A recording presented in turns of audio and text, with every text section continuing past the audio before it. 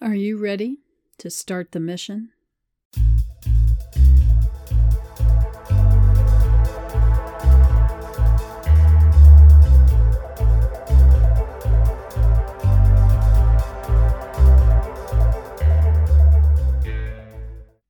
Hello, everybody. Welcome to episode 14, I believe it is, of the Real Spies, Real Lives podcast. I'm your host, espionage author P.A. Duncan, and today I'm going to read from you several chapters from my book that's coming out on October 1st, Welcome to Belgrade. I say several because they're shorter chapters, and I wanted to give you a podcast worth your time to listen to.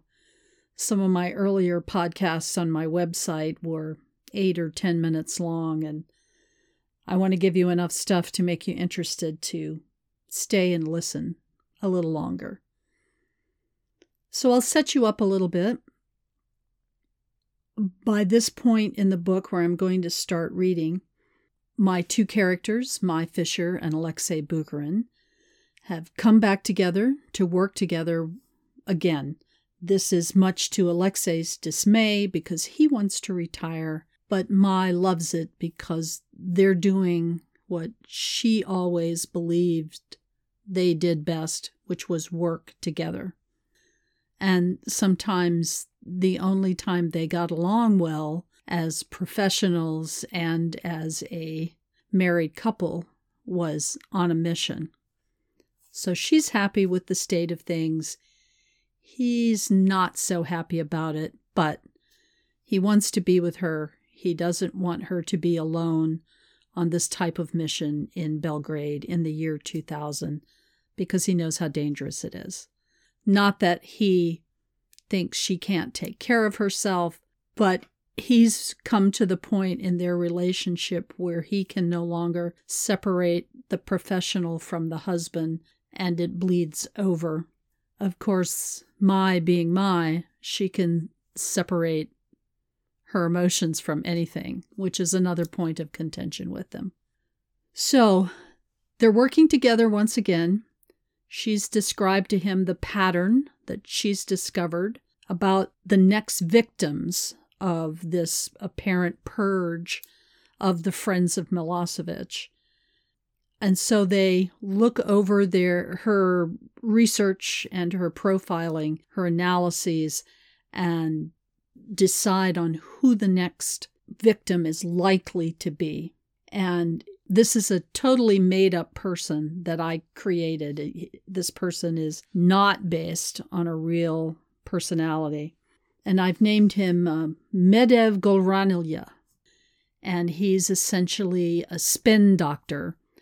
He would be the equivalent today of White House press office, the person who comes out and answers questions from the press every day, or who writes the president's speeches and makes sure that the speeches say what the president wants to be said.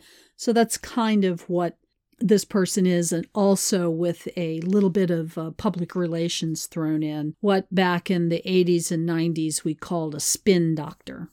Someone who could take what a politician had said, usually for the bad, and spin it so that it made the politician look good. So this is what Medev Golranilya's job is, to make Milosevic look good. And Mai has determined he's likely the next victim. So let's get started with a reading from Welcome to Belgrade.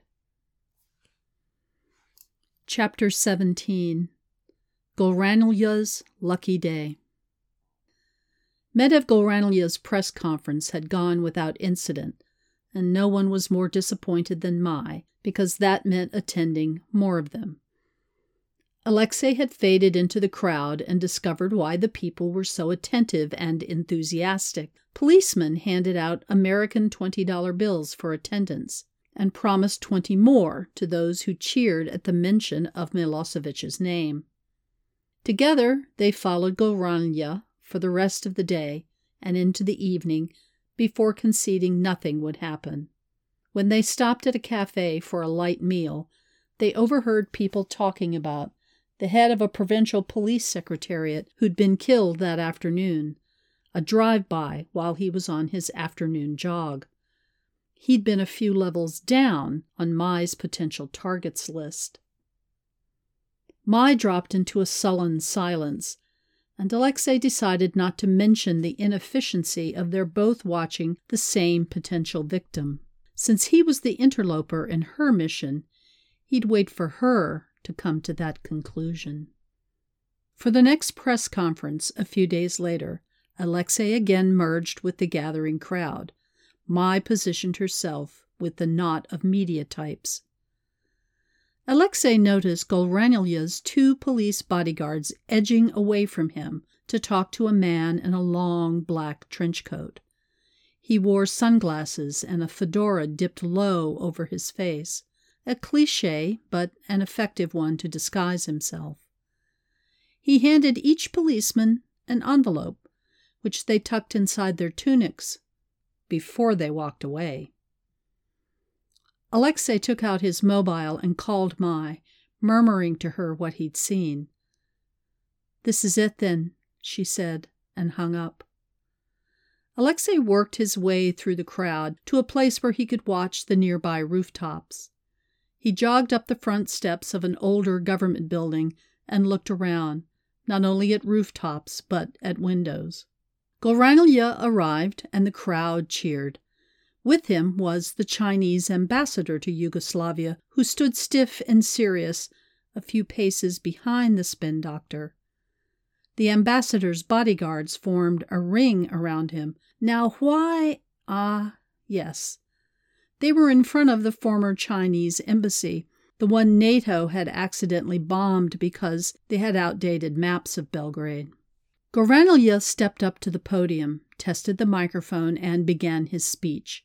Standard stuff. The West was trying to smother Yugoslavia. No one cared about the Serbs' safety except Milosevic. Alexei tuned him out and kept studying the windows of the buildings around him. The damaged building on the next block had most of its windows boarded up, except for one on the 5th floor. Alexei narrowed his eyes at the window and caught movement. Arms holding an old-style rifle, a Mosin Nagant. Alexei ducked behind a column and screwed a suppressor onto his gun, eyes never leaving that window. He dialed Mai again and said, "Sniper, 4 o'clock, 5th floor." He hung up and gauntleted his gun in both hands. The rifle was now braced on the windowsill, and a head rested on the stock to peer down the attached sight.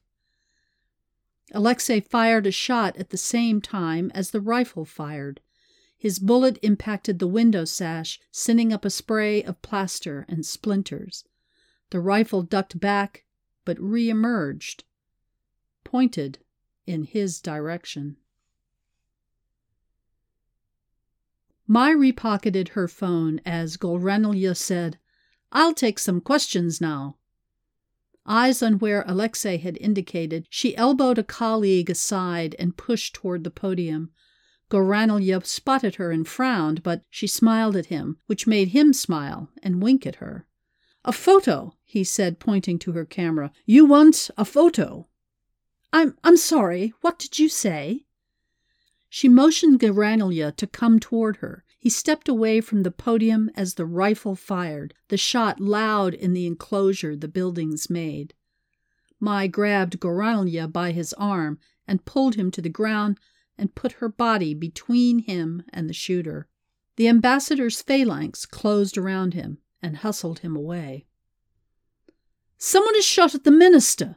Mai shouted. "Police! Police!" That call echoed among the spectators, and all at once the crowd broke, scattering in all directions. "Get off me!"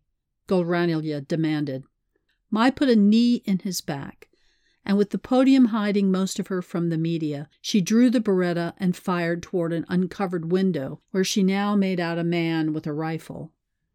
Not pointed this way, though, but toward the rear of the crowd. 2 shots from the rifle. Mai fired again. 1 more shot from the rifle, and the man ducked back into the darkness. Alexei. Several of the media came forward to help Goranilya, and Mai slipped her gun back in her waistband beneath her jacket. On her feet again, she headed for the sniper's building, phone out and dialing Alexei. The man shot once, twice, a pause, a 3rd time, but the column was thick and wide. Alexei ducked around to get another shot, but the rifle disappeared back inside the window. He sprinted down the steps and toward the sniper's nest. No point in trying the elevators in the dim lobby area. He went to the door leading to the stairs and kicked it open. His gun clearing the way before him, he took the stairs 2 at a time. The phone in his pocket vibrated, but he ignored it. A door opened somewhere above him, and he flattened himself against the wall as 2 more shots came his way. Alexei returned fire blindly and heard footsteps running across the building. "I'm too fucking old for this," he muttered, and increased the pace of his climb. Gun first, he looked left and right on the 5th floor. Looted of its furnishings and even sheetrock, the building was open to his view both ways. Across the building from him, a man opened the fire escape door and disappeared. Alexei ran after him, but when he reached and kicked open the fire door, all he saw was a BMW speeding away.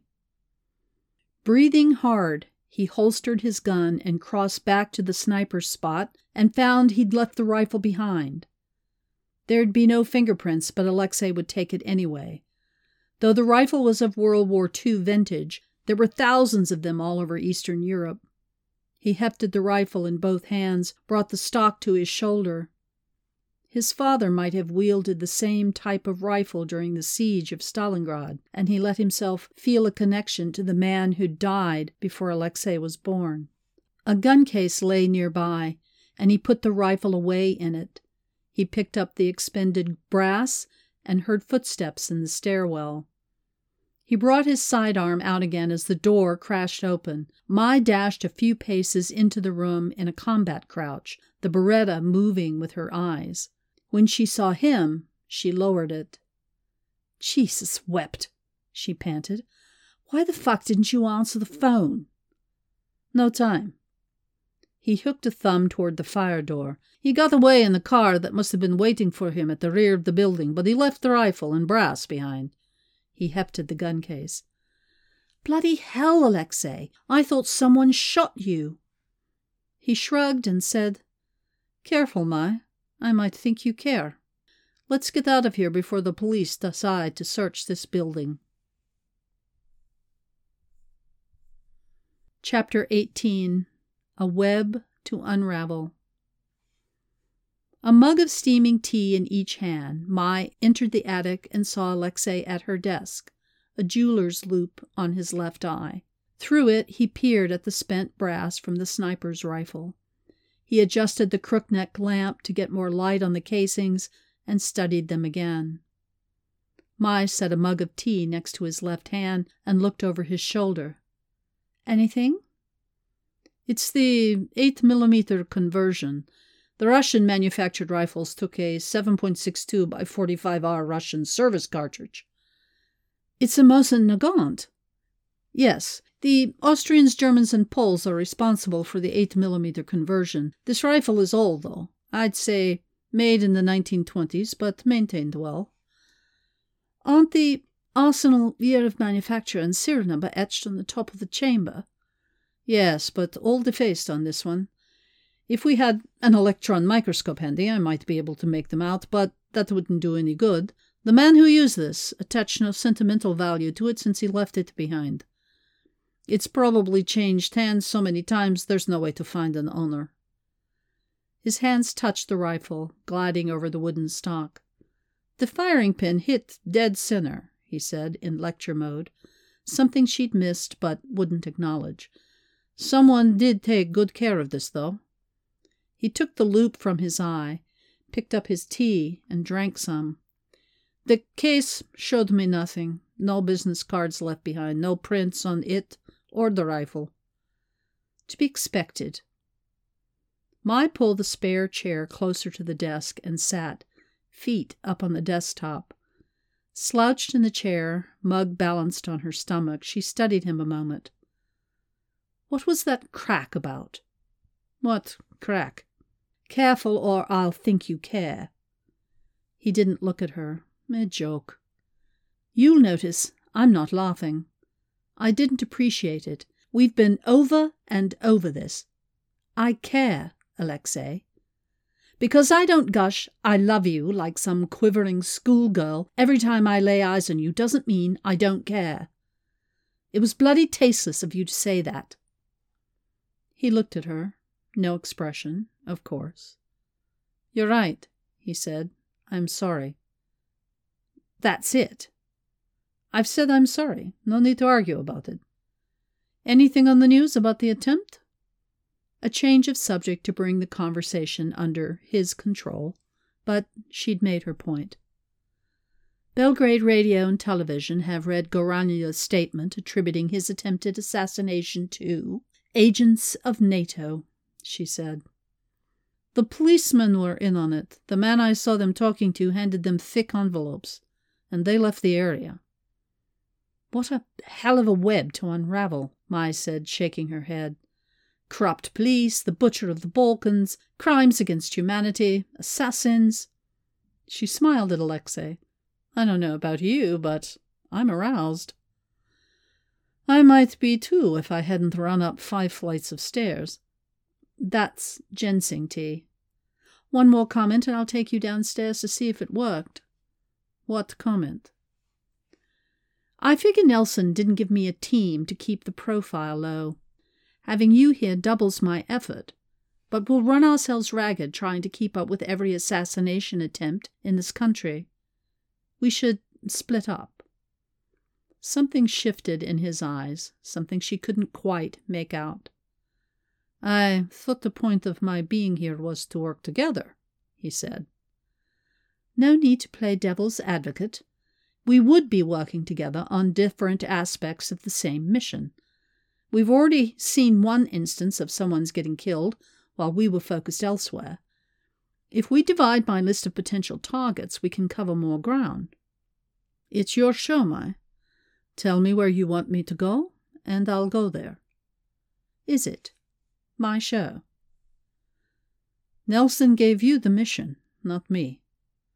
Now, about that ginseng tea.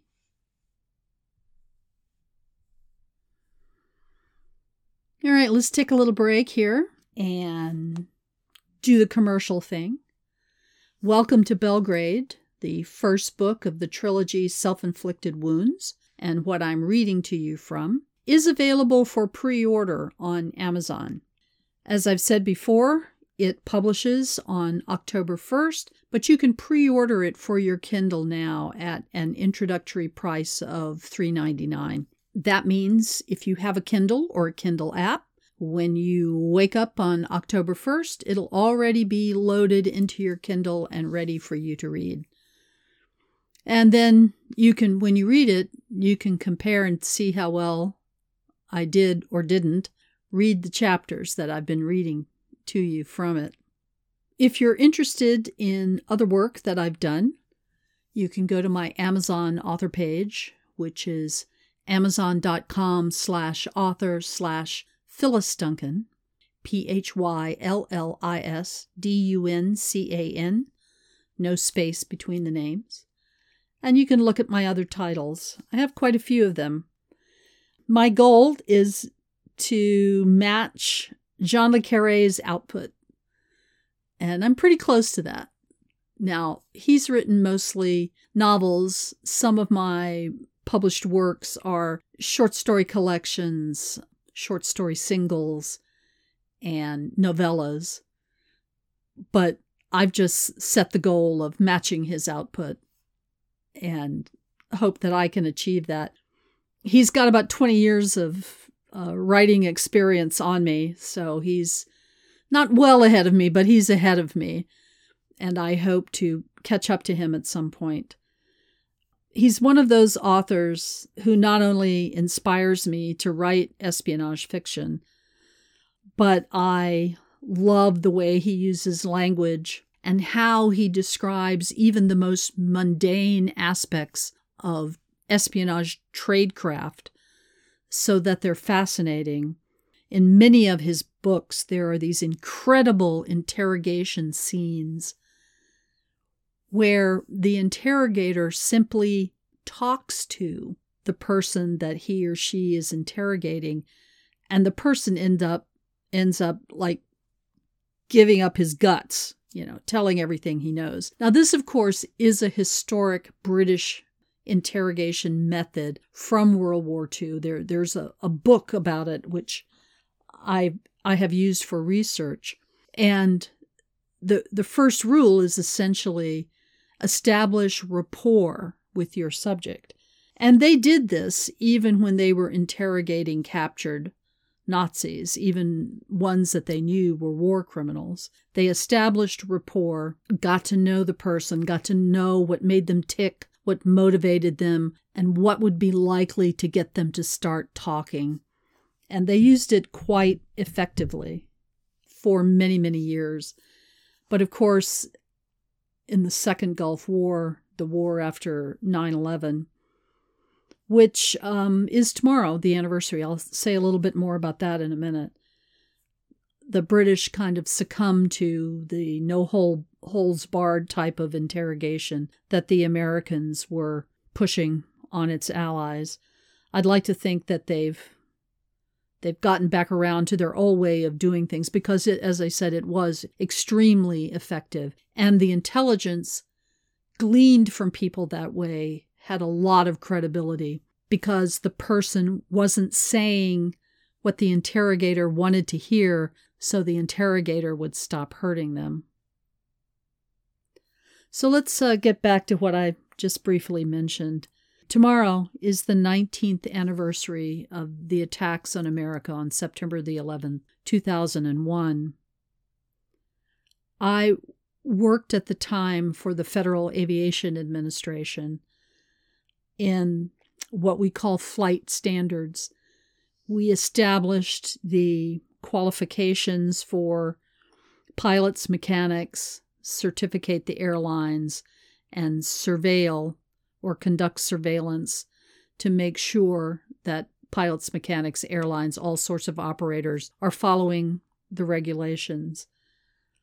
So, of course, since a majority of the hijackers who had some pilot training, including those who had pilot certificates, had been trained in the United States, our training methods and so forth were brought under scrutiny. And I was involved with accumulating data and answering questions about, for Congress, for example, about how we oversee flight schools and how we determine who gets to come and fly in the United States. It's a very long and complicated story that I'm not going to tell right now, and in fact, some of it I can't really talk about because some aspects of it that I was involved in have not been declassified.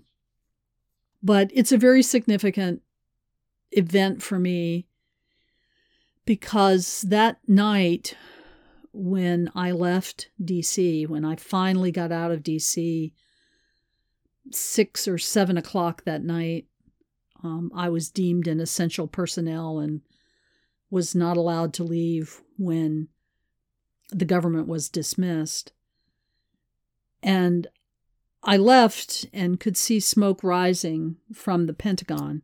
Where I worked was, as the crow flew, only a couple of miles from the Pentagon, across the Potomac River. And I honestly did not know if there would be a DC to come back to the following day. I know that sounds a little absurd right now, but then, 19 years ago, we had just been through a day that many of us, including our own security people in the FAA who went on to become the TSA, they were taken out of the FAA and put into the Department of Homeland Security. Some things that our security people really had never anticipated. And I may talk some more about that at another time, about how pilots were trained to handle hijackings up to that point was very, very different than what people expected at the time.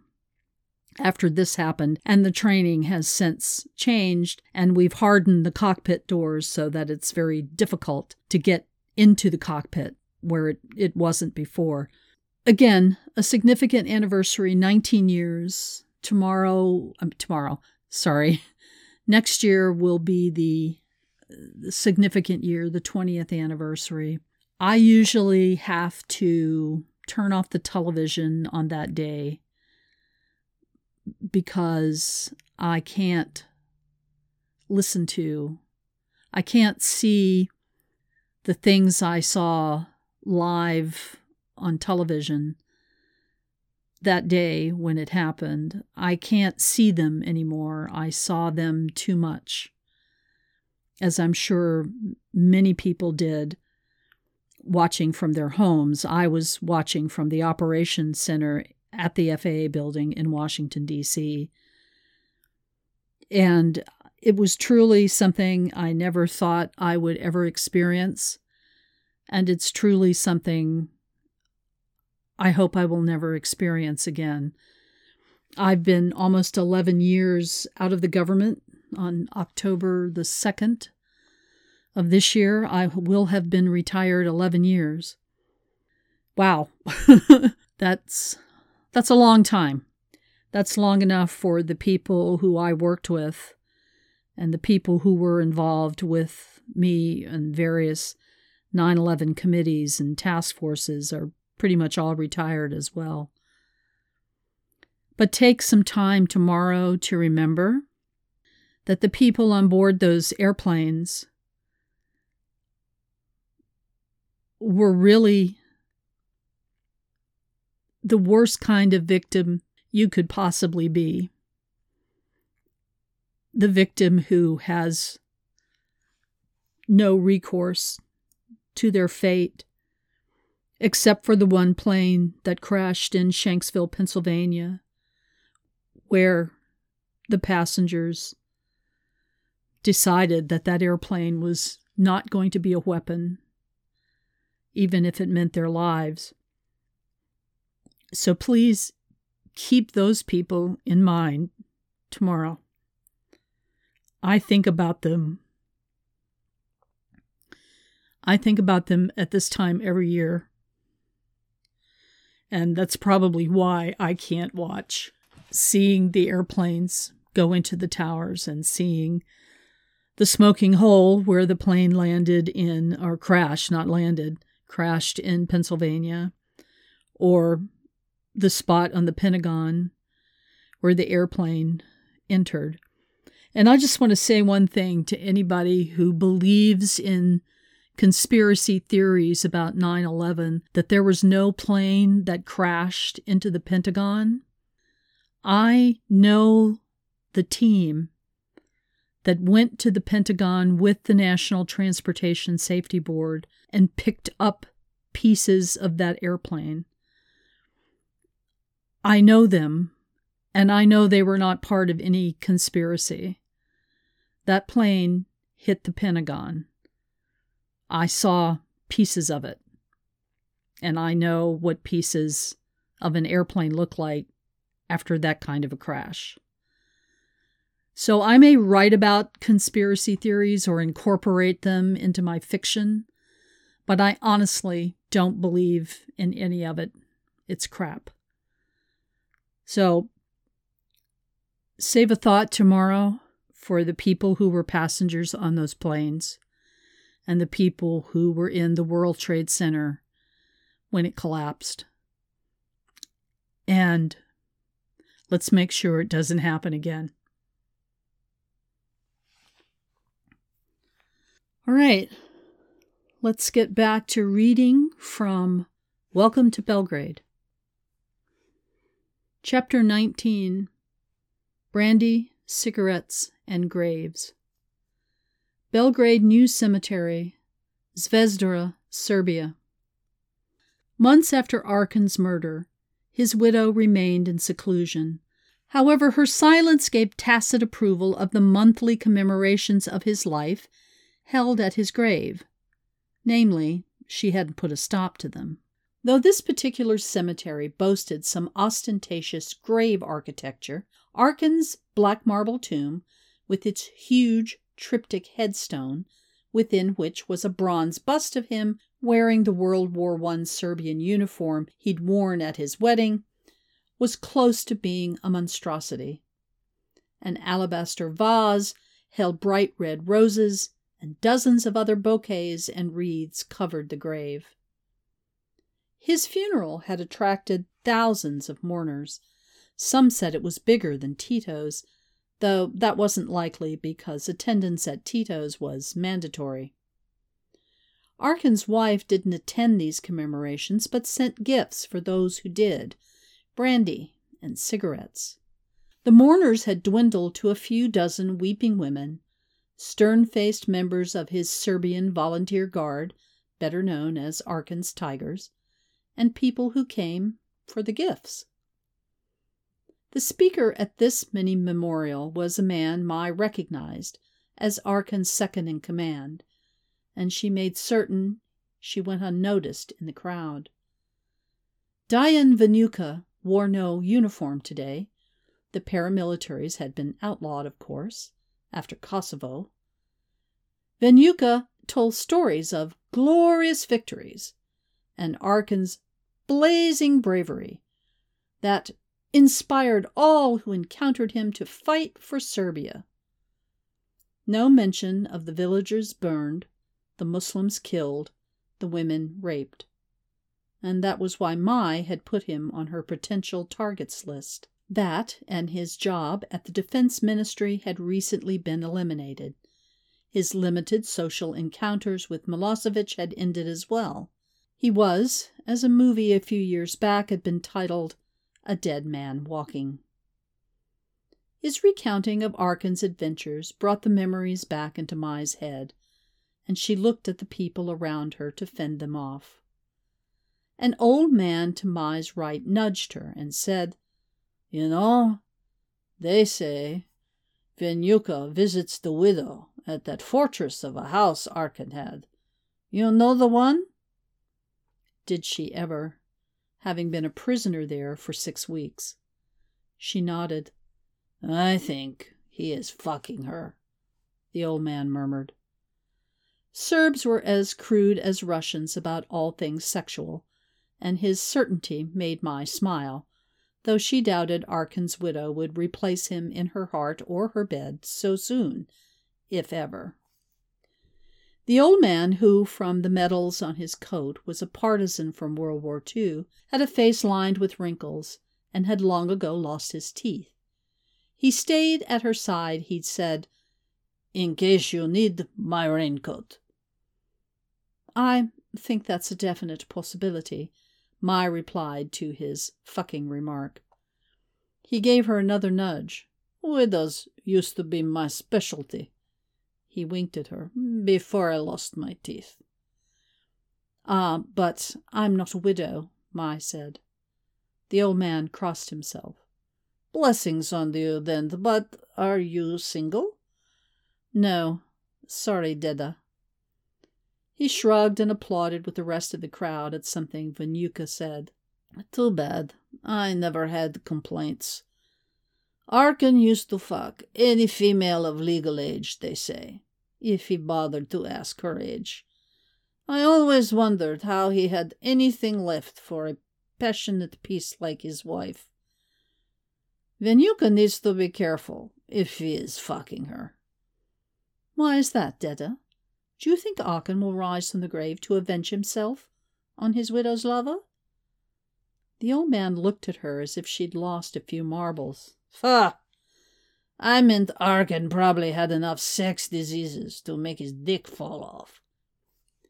He kept up his snide remarks for Mai's ears only, and they grew cruder as he sipped from the flask of brandy he'd been given. "Why do you come to this?" Mai asked. "Nothing else to do. One thing Aachen did. He put us on the map, and every month we get this little diversion." "And free cigarettes and brandy." He toasted Mai with his flask. "Why are you here? You're not Serbian. You speak the language well enough, but you have an accent." "I'm a journalist."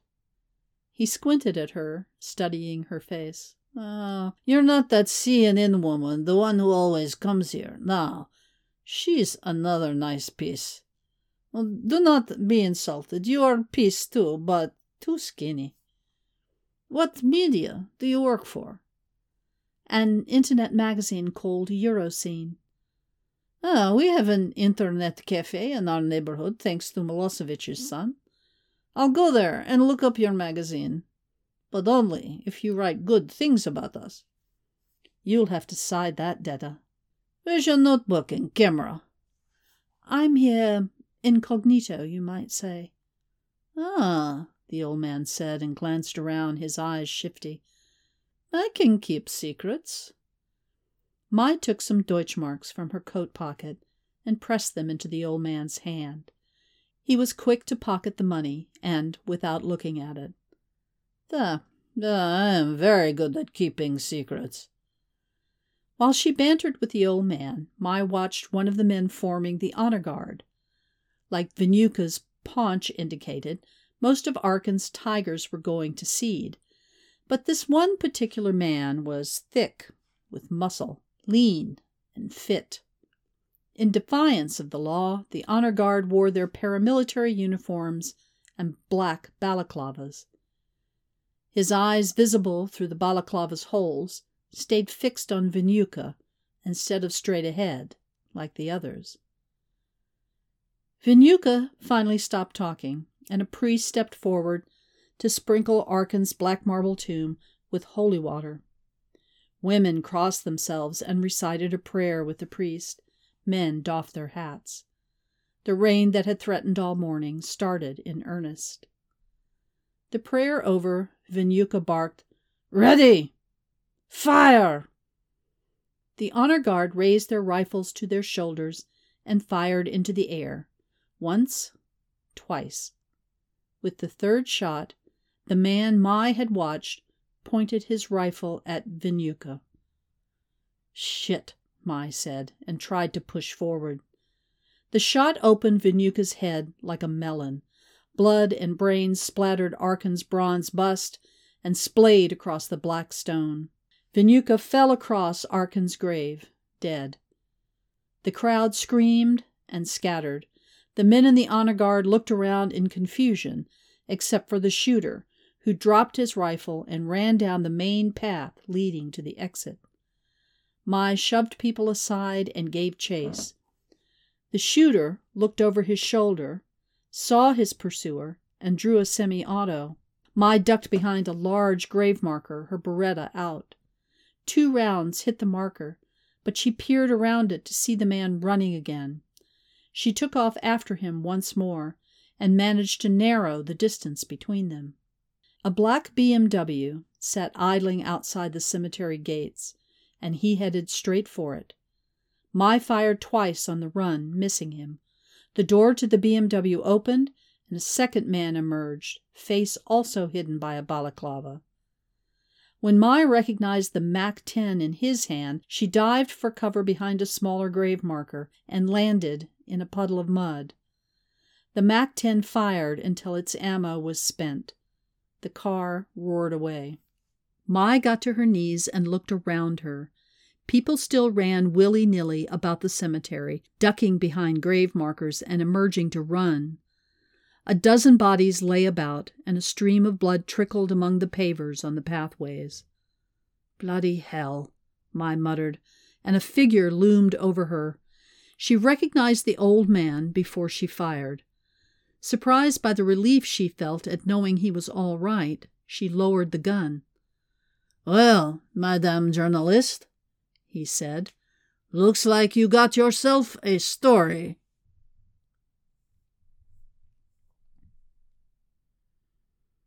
Chapter 20. No Friend of Milosevic. Alexei nursed the strong cup of coffee, not simply to explain his extended presence, but because it had given him indigestion. While he sipped, he watched a low-level government economist named Stefan Immelich, who also laundered money for Belgrade's crime bosses, and, rumor had it, for Milosevic's family as well. There was probably truth to that, since Milosevic lived well beyond his presidential salary. It was also rumored his clients allowed Immelich to skim generously to assure his silence. He lived modestly, however, but Alexei was sure an audit would uncover Swiss or Caribbean bank accounts.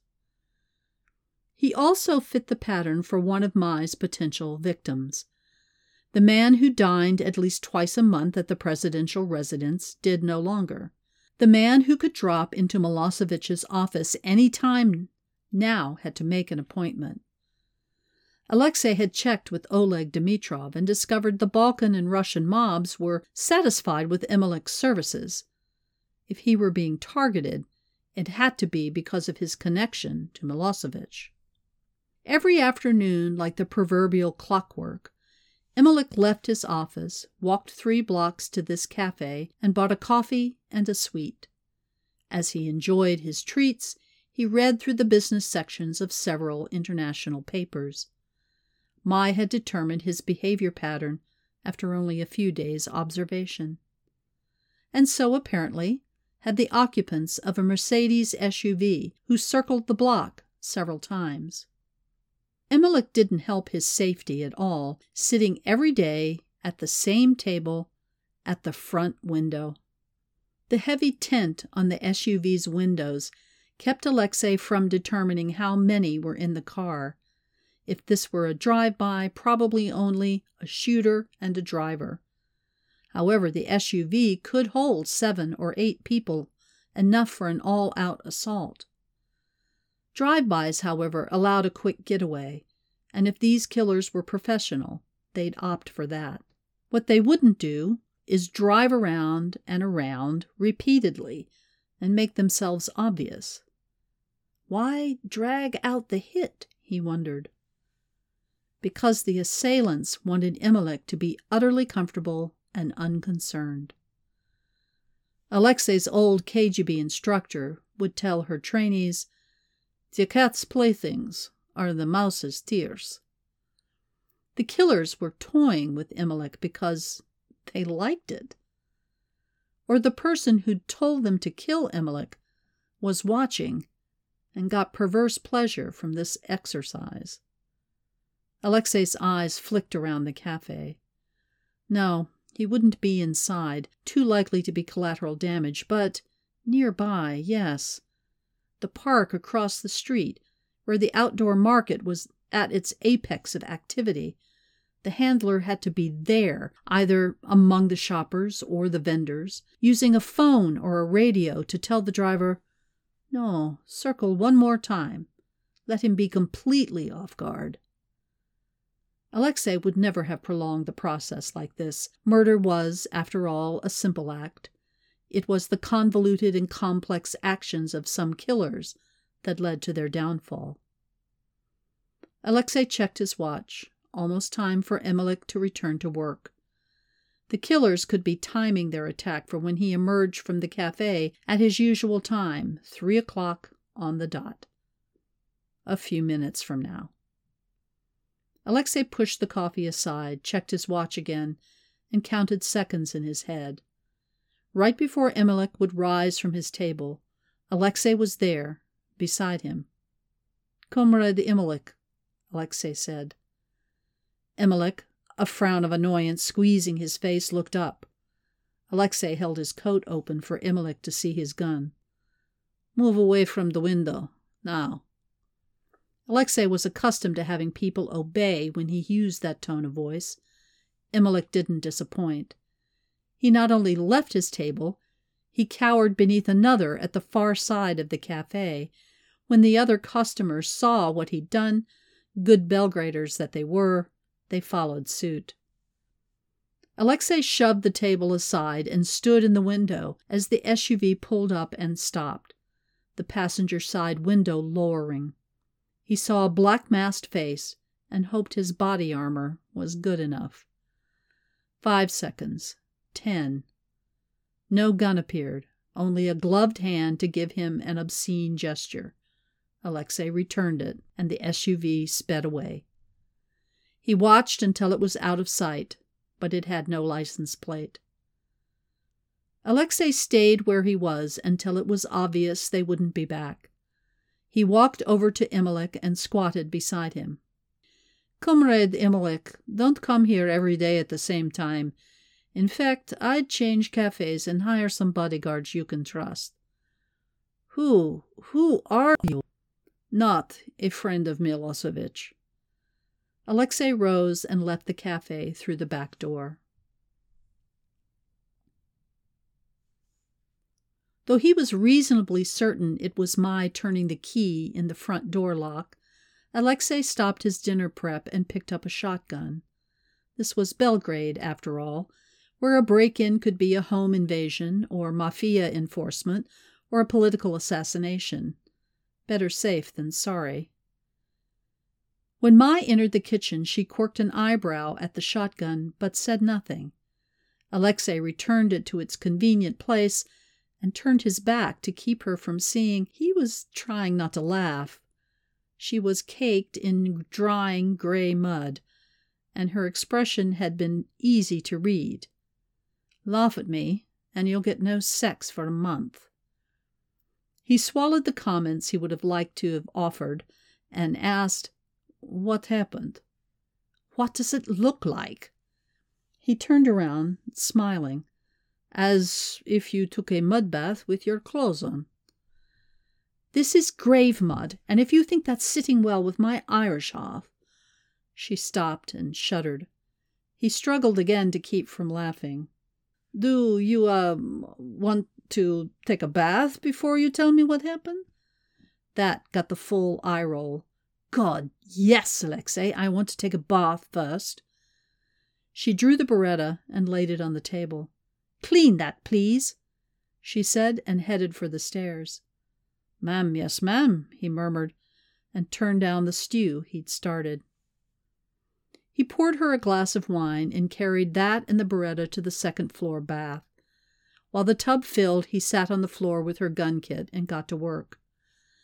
10 minutes of soaking and half a glass of wine later, Mai let the dirty water drain and refilled the tub. With no emotion, excess or otherwise, she told him what had happened at the cemetery. He stayed silent, not voicing his concern she, yet again, was in the middle of a gun battle. "Whoever the bastard was," she said, "he mowed down a dozen people at random. Bastard." She drained the glass and gave him a forced smile. "How was your day, darling?" He told her about Immelec, but couldn't resist pointing out he'd managed to stay clean. She cut him a dark look, but didn't tell him to sleep in another room. The wine had taken some edge off. "Nelson anticipated this," she said. "Upstairs in the office. Left side drawer in the desk, blue folder." "And in the folder?" "A profile of the head of the Belgrade Police Secretariat. Perhaps the one good cop in Serbia." "I'll read it over dinner. If he agrees to work with us, I think he should know who we are, but our cover story for his staff are that we're 2 FSB agents on assignment to explore how deep the Russian mafia has dug into Serbian organized crime." She grinned at him. "Being FSB gives us an excuse to kick ass when we need to. The Vienna station has an excellent documents fabricator. He can have fake but impeccable FSB credentials here in a few days. But," she said, sobering, "how much do we share with this cop?" "Let circumstances gauge that. We can use that connection to discover if there's any police involvement and how deep it goes. And if we attract enough attention, we might draw the killers out into the open. If we can get our hands on one of them, I've been known to be persuasive in getting people to talk." He waggled his eyebrows at her. "An understatement," she said, and rose from the bath.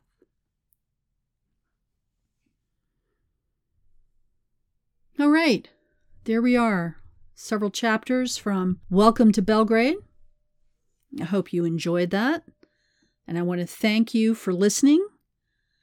I did hit 100 plays between last Thursday and today when I'm recording this. So I was pretty happy to see that. 100 plays. And we have been operating for, like I said, this is episode 14, so for a little over 3.5 months. But considering I haven't really done that much marketing, having 100 plays to me is pretty good. It means a lot to me that people take the time to listen to me ramble on and on.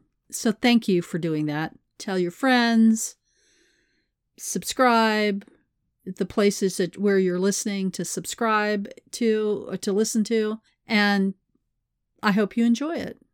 So, remember about tomorrow. Take a moment off to think about that particular day and what it meant. And remember, keep an eye out for spies.